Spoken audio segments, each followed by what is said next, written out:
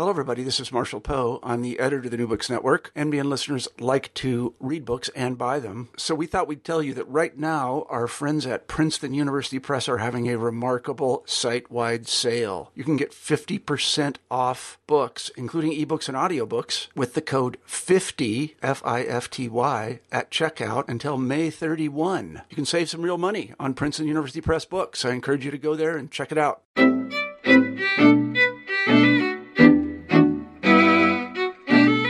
Hello, everybody, and welcome back to New Books in Jewish Studies. I'm Jason Schulman. We've got a great show for you today. My guest is Adam Rovner, who teaches at the University of Denver. Here to talk about his new book, In the Shadow of Zion, Promised Lands Before Israel, published in 2014 by New York University Press. Adam, welcome to New Books in Jewish Studies. Hi, welcome. Thank you very much, Jason. I'm happy to be here. Well, it's great to have you. So, Adam, we sort of take for granted that the Jewish state is in Israel. Before 1948, there were other possibilities. Is that right? And how did you get interested in exploring them? Yes, absolutely. There were many possibilities, and some of those, I think, were actual real plans. That is, there was diplomatic negotiations going on for them, and I'll talk about those in a minute. I got interested because way back in 2003, when I was working on my dissertation, I was looking for a kind of obscure Yiddish article that appeared in a Freelander publication. The magazine was called Freeland. It was the official organ of the Freeland League for Jewish Colonization. And I had never heard of such a league. I'd never heard of anything like it. It was published back in the 60s. In fact, the issue I was looking at was from 1968. And I came to learn while I was looking for this issue, and after I found it, that this was a movement dedicated to creating a Jewish homeland, some kind of autonomy, at least cultural, if not political, somewhere other than the biblical land of Israel. And since the magazine I was looking at came out in 68, I was pretty surprised that anything existed that late, certainly, although most of the group's activities ended by 1948, as you said. And so you mentioned that these were real possibilities? They were close to actually happening? Several of them were very close. What we're talking about here is a Jewish nationalist ideology movement that was called territorialism. Territorialism was active from, let's say, 1903 till about the issuing of the Balfour Declaration, 1917, and then it was reborn in the era of insecurity that coincided with the rise of the Nazi Reich in Europe. So we're talking again from the late 30s, and it existed again till about 48. That's where most of the years of the actual concerted effort, the actual plans were launched and investigated. And so what exactly is territorialism? Territorialism is a Jewish nationalist movement that is dedicated to creating some territorial entity. Usually it is described as having political autonomy or a high degree of political autonomy, in some cases sovereignty, in some cases cultural autonomy under the protection of another sovereign state. The idea is that territory that is held by Jews, or perhaps in trust for Jews, where Jews are protected either by themselves or another state entity, would guarantee Jewish survival and indeed encourage a flourishing of Jewish culture. So, we could break off a little bit of New York and set it aside and give it just to the Jews as their own territory. That would be sort of, their own little area to control. Is that an idea? Yeah, well, some people claim that it already happened. But yeah, in fact, if we wanted to go back really to the first advent of what I would consider a kind of political territorialism, it actually occurred in New York in the 1820s in upstate New York on an island called Grand Island today, which is right near Buffalo. And a man by the name of Mordecai Manuel Noah, who was a major Jewish figure, perhaps the major Jewish figure of the 19th century, first half, he launched this idea to purchase land on Grand Island, which is in the Niagara River, for a Jewish sanctuary. That idea was called Ararat, and many people have written on this topic, not the least of which certainly is the great historian Jonathan Sarna. And so tell us a little bit, before we get into the other case studies that you look at, what research did you do? Did you travel to all the sites, including upstate New York? Yeah, that's exactly right. What I did was, rather than simply, although it wasn't simple at all, rely on archival documents and secondary sources, I felt like I needed to also pursue what you could call an archive of the feet. I needed to go to these places to see them, and in many cases I really did learn quite a bit just from being there, not just of the history and the context, but also, from a layman's point of view, because I'm not an agronomist. I could see something about the value of the land, the topography of the land, even today, because most of the places that were explored were not particularly developed in the last 100 years or so. So I was in upstate New York, which is the least of the exotic locales. I was in Kenya and did some archival work in Kenya, though there's not much archival documents that are held in Kenya. I was in Angola in southwest Africa, which was a very difficult place to conduct any research in, did some archival work there. I found some very interesting newspapers from the era of planned colonization there in 1912, 1913. I was in Madagascar, which is off the coast of East Africa. I was in Tasmania, the island state of Australia, and I was in Suriname in South America on the Atlantic coast, not far from what I guess you'd call the Caribbean areas of, say, Curacao and Aruba, places like that. You say that the book is a shadow history of Zionism. What do you mean by that? And how did Zionism, the idea that the Jewish homeland would be in Israel, emerge victorious? Well, this is kind of what my book explores. I called it a shadow history. I guess that seemed to me a good metaphorical term, an image that I thought would convey something of the legacy of territorialism, which was in many periods, many years, the equal to, if not exceeded, the popularity of Zionism in many ways and in many times and places. It seemed more realistic than what we know today as Zionism, and yet the history is in the shadows. It's a period of Jewish nationalism, of Jewish agitation, political and cultural foment and political action that has really received very, very little attention, quite surprisingly, in secondary sources. In Yiddish, there's really about one history. It's rather polemical. In Hebrew, there's a couple books. One's really more of an anthology of other people's research. There's an excellent professor at the University of Haifa named Gur Al-Roi, who has written a book about this. It's due out in English. There's my book, and there's a few books out there in other languages about specific plans. So we mentioned Mordechai Emanuel Noah.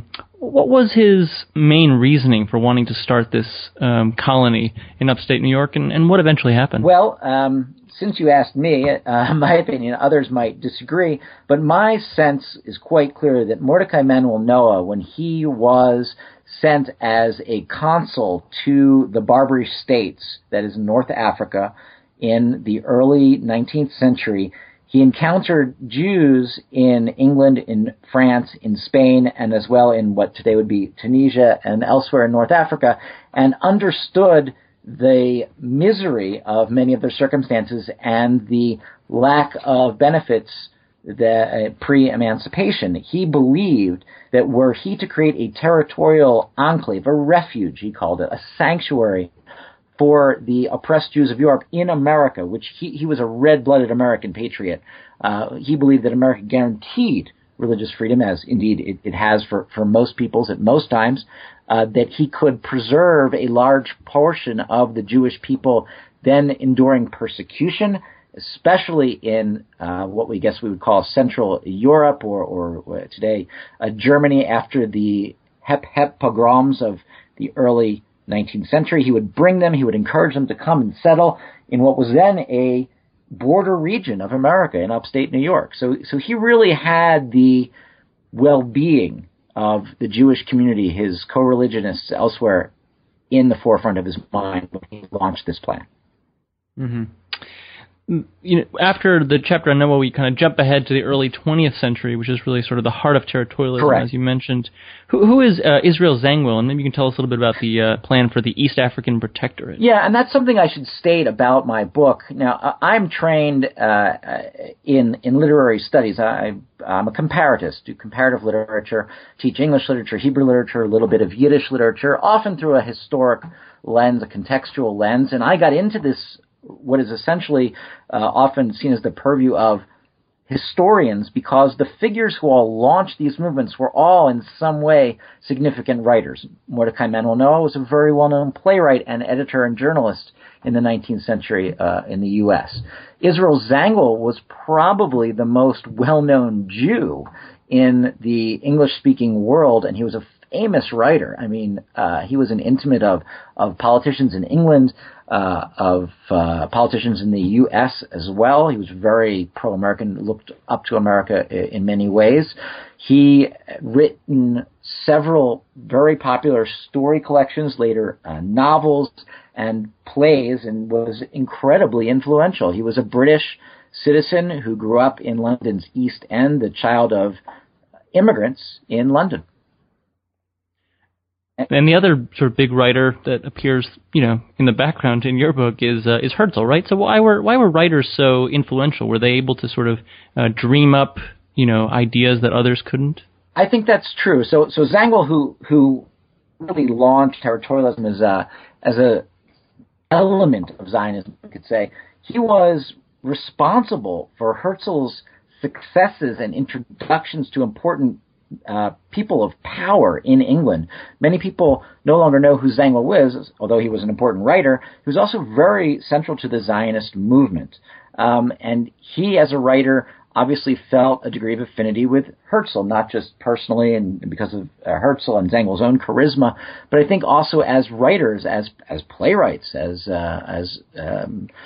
journalists. And so that affinity, that ability to imagine, was a connection. Zangwill himself singled out Mordecai Manuel Noah, who, about 75 years earlier, as another man who was able to imagine the future. So this notion that writers can imagine a better reality, they are not necessarily, we don't often think of them as realists, although sometimes writers do. Zangwill felt himself to be a realist, and he imagined a better reality, and that led to the rise of territorialism. The other writers I talk about, as you said, Herzl certainly, we often forget that he was a writer and an important one as well, not just for his Zionist work.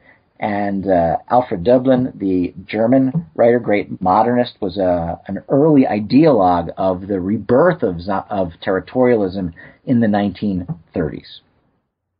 So the writers sort of dreamed up the ideas. What about the sort of day-to-day work? Maybe you could tell us a little bit about the ITO. Yeah, so the ITO, it stands for the Jewish Territorial Organization. Why isn't it JTO? Well, it doesn't roll off the tongue, and the ITO does, and it was for the Yiddischer, the Yiddischer Territorialistische Organisation. That was the original acronym.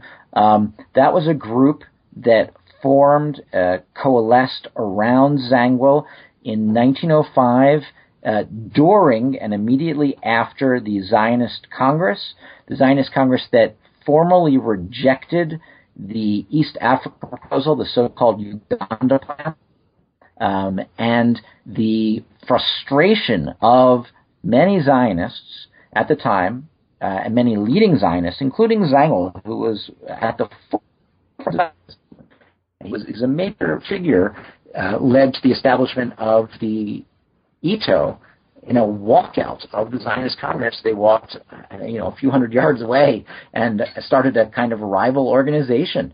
Although they saw themselves as carrying on the real work of Herzl as political Zionists, they were shunned and indeed attacked by the Zionist movement. In 1905, that was the breaking point. That is when Zionism officially mandated that one could only be a Zionist if one paid one's shekel and agreed that the Jewish homeland would rise in the biblical state of Israel.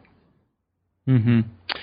And then the successor to Ito was the Freeland League, right, which you touched on earlier. Yes. How were they different, and what lessons had they learned from the Ito's failure? Well, the Freeland League arose as I guess we could say, a reincarnation of the Ito, quite specifically, in the 1930s.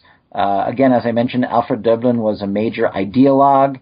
The other important figures, the Yiddish writer and editor, poet Melech Haravich was involved as well, and Isaac Nachman Steinberg, who had been a left social revolutionary in Tsarist Russia, had, after the Bolshevik Revolution, had served in Lenin's first cabinet. He was also a playwright who had won some awards and was a noted journalist as well, and jurist. These men helped to form the core of the Freeland League, and we call them in Yiddish Freilandisten. They were the ones who worked to revive the Ito idea. In fact, Zangwill's widow was a member of this, and as were many leading political figures and cultural figures in England. The idea was to create an immediate territorial entity to serve as a ground for saving Jews in the late 30s from anti-Semitism rising in Poland and Germany.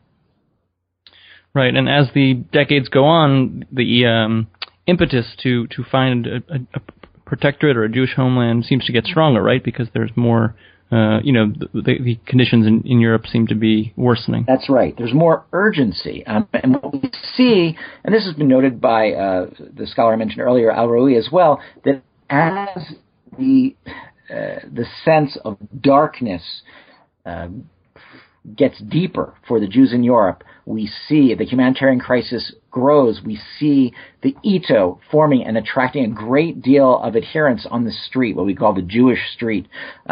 We can talk about Jews in the Pale of Settlement who eagerly awaited updates from the Ito, from their agents who helped with immigration. Many of them ultimately did emigrate, whether they came to the U.S. or elsewhere. And again, that rise in the 30s with the rise of Nazism and fascism in Europe, we see another rebirth and a repopularity of the territorial idea under the Freeland League. The Freeland League originally, in the minutes of their meeting, they even thought about calling their group the Ito, the new Ito. My favorite chapter is the one about Tasmania. Maybe you can tell us about Isaac Nachman Steinberg and who is Critchley Parker? Yeah, well, I'm glad that's your favorite chapter. I think it's a pretty remarkable chapter as well, just a historical chapter. I'm not just praising my own writing there. This is the story of an effort by the Freeland League, who was then more or less led by Isaac Nachman Steinberg. He came to Australia to pursue negotiations for an area in the Northwest Territory, an area called the Kimberley region, which is partially tropical, partially desert region, the northwest of Australia. Once that plan sort of stalled, he was approached by a Christian a young man by the name of Critchley Parker Jr., who was deeply involved with the notion of saving Jews. Partially this was because he had an affair of the heart, perhaps of the flesh as well, with a Jewish journalist named Carolyn Isaacson, who was involved with refugee resettlement in Australia, in Melbourne. And she contacted Steinberg and was able to connect him with Critchley Parker Jr., who was very well connected politically because his father was a noted mining owner and publisher. And from there, this plan for Tasmania really took on a great deal of momentum. And the premier, that is the leader of Tasmania at the time, was willing to grant a large concession to the Jews. But Critchley Parker tragically died. And with his death, when he was out there surveying the land for Jewish settlement, the whole plan came to an end. He's, we could say he's probably the only Christian Australian who died during World War II to provide a rescue for the Jews of Europe. And it's a terrible irony because he died in the early 40s in the spring, right about the time that the gas chambers in Auschwitz came online. Mm-hmm. Steinberg, though, was undeterred. What was his next move? His next move was to come to, well, he tried to come to the U.S., but the U.S. did not want to let him in. The FBI had amassed files on him. They felt him to be a subversive. They thought he was a communist, a Marxist, even though he was not a communist and a Marxist. You know, the finer degrees of ideological commitment among revolutionaries was poorly misunderstood by FBI agents and poorly understood probably to this day. So he did make it into Canada, where one of his daughters, Ada, was living, and she was able to help him get into Canada. And from there, he was finally able to immigrate to the U.S., in the 40s, thanks to the involvement of Eleanor Roosevelt, who was an intimate of Ada, Steinberg's employer. So again, we have these personal webs which are quite fascinating, and the FBI tailed Steinberg for a while and had informants working to check him out when he came to New York. And when he once was in New York, he has reestablished a kind of American branch, or established an American branch of the Freeland League, and working with his compatriots in England and in Australia and elsewhere, he launched a very serious effort to create a Jewish homeland in what was then called Dutch Guiana, today in South America. And that plan was approved by the Surinamese parliament, the Staten, and it was also approved by the leaders of Holland, the Netherlands, at the time. But once Israel was established, that plan was suspended. In fact, to this day, it remains suspended. It's never formally been closed as an option. So the attempts to establish a Jewish homeland or territory in Kenya, Angola, Madagascar, Australia, Suriname, they faced really high barriers, and they were, they had a very low chance of succeeding. But so did the project in Palestine. Why did some seams succeed and others not? And what do we learn by studying the failed experiments? Well, Jason, if you were to look at the quality of soil, at the demographics, at the political obstacles, at the state of raw materials, if you were to look at the health situation, the malaria, for example, the cholera in Palestine in the early 20th century, you would probably come to the conclusion, as noted scientists did, scientists working for the ITO or for the Freeland League, that, the highlands of western Kenya or the highlands of the Benguela Plateau in Angola were better. There was more development. There were fewer native peoples. There was a better health climate. There was more natural resources. There was more fertility of the land. Indeed, that, in many ways remains the same today. These places are unexploited and undeveloped. So the fact that the ITO plans were realistic is often forgotten. They're seen or dismissed in footnotes, when they're considered at all, as sort of madcap dreamers.